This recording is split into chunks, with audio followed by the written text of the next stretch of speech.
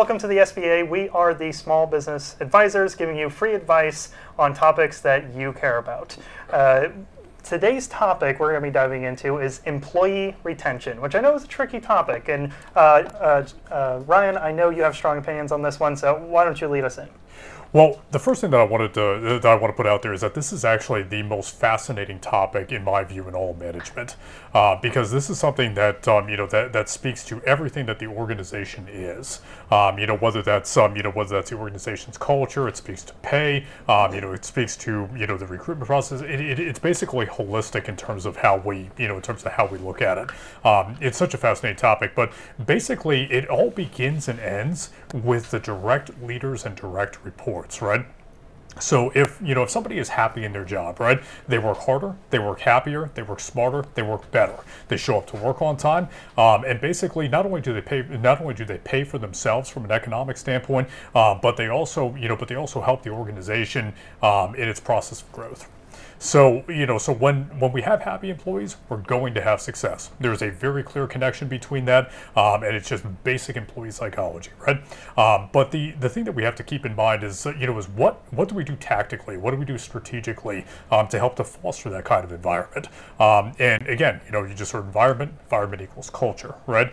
The culture of an organization will drive employee satisfaction, and employee satisfaction must be something that is at the forefront of all decision making, whether that's from a payroll perspective or whether that's from the standpoint of fun, as we talked about in the AFI framework. We have to be doing things to keep people engaged, because engagement is what builds retention long term. So I think that so I think that in the final analysis, just on kind of the introduction to this topic, basically it is about it is about the experience, but it's about the all-in experience. There's no one element that's necessarily more important than the next. It is the all-in experience. Yeah, absolutely. That's a very good point. And when it comes to employee retention, there's a lot of tools in the toolbox that we as small business owners or as managers can use to keep retention. And building, employee morale is such a strong tool in our toolbox. Right. And there's a lot of things that we can do to build that, which we've talked about in the previous episode. If you haven't watched it, links are down below. But Joe, what are some of the other tools that we can address for this? I love that, because we do understand fundamentally that pay does not equal high morale, right? You could be the highest paying employer in a town. If you hate your job every single day, then you're not going to want to go to work. Morale is going to be horrible, and everybody's going to know it in your pathway, right?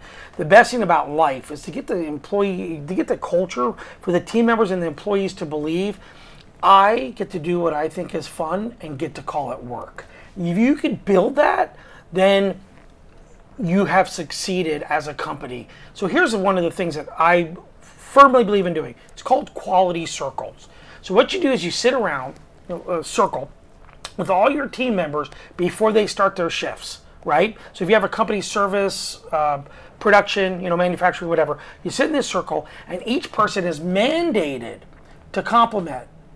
So, Rob, I really love that you always have a smile on your face, and every day it looks like you love what you're doing when you're at work. Talia, I love that you're always generous and helpful and caring for everybody that's at work, whether you met them or you've known them forever. Ryan, I love that you are so focused on helping the company grow and achieve success. When you go around in this circle, and each person must go, not one negative thing is allowed to be said. Morale just explodes in that company. Because how many people every day, especially today's day, where technology dominates everything, and we're so connected, but yet so disconnected, right? We were talking about in a prior episode, social media. Well, imagine you have your reach to everybody. People can poke fun at you, troll you, whatever, and you can get beaten up 24/7. Where you're at work, you're communicating with people via social media, not face-to-face any longer. But now with quality circles, you're sitting there getting personal engagement and people saying to you, I love you because. And now, where do you want to go tomorrow? You want to go to work. You want to be complimented. Because now you're not complimented. It's easy to criticize someone when you're not looking at them in the eyes, right? A true leader can. They can give feedback to people for self-improvement. But people in social media, coworkers, don't do that.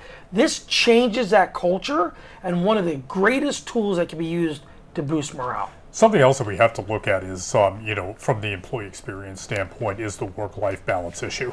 Employees, employees by and large work very hard. Employees by and large are very committed to the organization. Most employees, if you ask them to go above and beyond and work a few more hours or work a few extra days, they're going to do it. One of the things I was roundly accosted for quite often in my position was that I never denied PTO. Never did. Except for blackout dates, essential dates around, around Christmas, Thanksgiving, that type of thing. It was something that, was kind of frowned upon. And my response to that was employees have families. Employees have lives outside of work. One of the keys to retention is to ensure that they can enjoy that balance with the people that they love and care about. And that's part of us being a good steward of our employees, is to understand that, embrace that, and try as hard as possible to make sure that we're accommodating it within the scope of reason. Yeah, I'm so glad that you brought up that topic, specifically PTO and work-life balance, because that is something that we as small business owners, and I know Talia can attest to this, we totally throw that right out the window. That balancing act, it goes work way up, the rest of your life goes way down. So, Talia, I'd like to hear your perspective on work-life balance as being a young entrepreneur, or a young entrepreneur. I'm not trying to be insulting. Better than the latter, old entrepreneur. Yeah, compared to Put Ryan you on the over park there. bench. Right, yeah, I know, right? Exactly. Old man Ryan over here. Thank you. You just became my best friend. You did not take on my age. Yes. Well, okay, so with work-life balance, the one nice thing is that I'm not nearly as stressed as neither of you. Wait, I'm stressed. My duties aren't nearly as taxing. That being said, I do find myself, like, if friends or family want to invite me to events, I'm always like, oh no, I gotta work. I've gotten to the point where I would rather sit in the salon making the money and servicing my clients than going out and having fun. Because when I'm going out and having fun, I'm thinking, okay, I could be doing this right now. Because I'm no longer getting a commission. I'm no longer getting a 2-week paycheck. If I don't work, I'm not making any money. And you got to pay rent. Yes. Sure. Yeah. And so it's gotten to the point where I would rather be at work than be out. Or if I can be outside of work, find a way to make money during that moment. Sure. Yeah, and that's the entrepreneur's curse, I would say. You're always on the clock. You're always thinking about, because usually if you're an entrepreneur, you're doing something that is your passion, right? You're not going to start, or at least most people wouldn't start up something, take ownership of it, and then go, oh, I hate it at the end of the day, right? So they're probably doing something that they genuinely I have enjoy. my days. Yeah. She is human. Yeah. Wait, she is? Some days. The point is we have to remember that our staff are not us, right? Right. We poured our lives, our blood, sweat, and tears into this company, into this product, whatever it may be.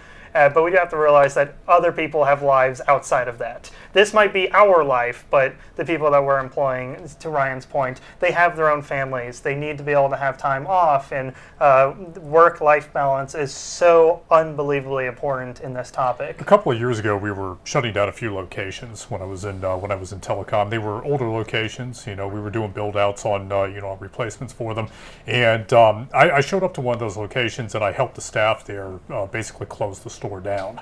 And one of our associates can actually speak to that point specifically.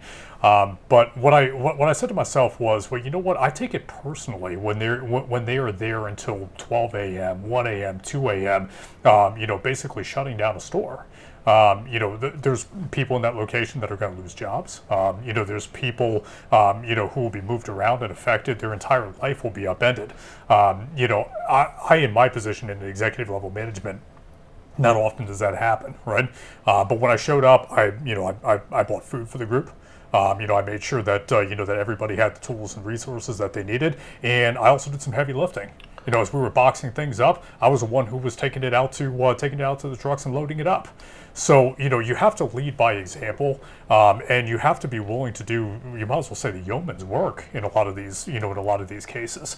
Whether that includes loading boxes or ripping down monuments or cabinetry, whatever you have to do. One of the big things, and I think Talia addressed it really perfectly.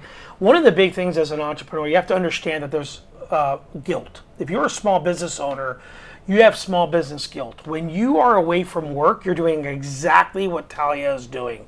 She's thinking, gosh, I could be back at the shop, making money, paying bills, recruiting new clientele. When she's at work, gosh, I could be with my friends and family. There's this guilt and this divide, and you're really pulled apart. From a retention standpoint, if you're a small business owner, you really want to have flexibility at the same time. Try to put yourself in somebody else's shoes that works with you, but being a realist, understanding that if your team is not working, they're not producing. If they're not producing, you don't have the revenue. If you don't have the revenue, you can't pay your bills, and if you can't pay your bills, you're out of business. There's a point of flexibility, but there's also a point of being taken advantage of. That is earlier episodes, drawing that line in the sand and saying, we're here to help you throughout your life's challenges, but at the same time, you are accountable and responsible to be here when we need you, because if not, you're putting an unnecessary burden on the company, on the team members, and that is catastrophic, or can be catastrophic, especially when you're dealing with a whole bunch of people. But what you have to do is to get rid of that guilt, because there is a switch. When everybody leaves the firm, they switch the lights off, they leave all their problems at work. When the entrepreneur leaves, those problems, that light is carried with them home. Loved ones will say to you, where are you at? Hello, you aren't here. My wife says that to me all the time. I work 120 hours a week. Where are you, honey? Where are you, honey? It's your son's birthday and you're on the phone texting. Well, I have to serve the clients and my fellow agents. I got to help them. So you're always on. So one of the things you do is be in the moment. Learn as an entrepreneur, which is the hardest thing to do. Learn to flip the switch by saying, I'm going to be in this moment right now. Nothing is going to take it away from me. Nothing. And that is critical for long-term success in a business. And you have to condition yourself to say and to understand, this is my passion. I love this so much, and I get to call it work. Absolutely. That's a great point. Yeah, absolutely. Final thoughts? Well, I think actually, Joe, you made a fantastic point there. I always do. Thank you. Gotta call it like I see it. But anyway, there is something to be said for being able to flip that switch, and for a lot of executive level managers who are supporting these business owners, it's equally difficult for them to be able to do that as well, because they're so deeply invested in the organization, its mission, and its values. So that's where being able to budget your time comes into play, and that's something that for me personally was a huge point of contention. It took me years to be able to figure out what the right balance was, and being able to turn off that switch. There were times when I would work 90 days straight, without having a true quote unquote day off. And those are things that are detrimental not only to your, to the superficial things like your work-life balance, but it's also detrimental to your health, both physically and also mentally.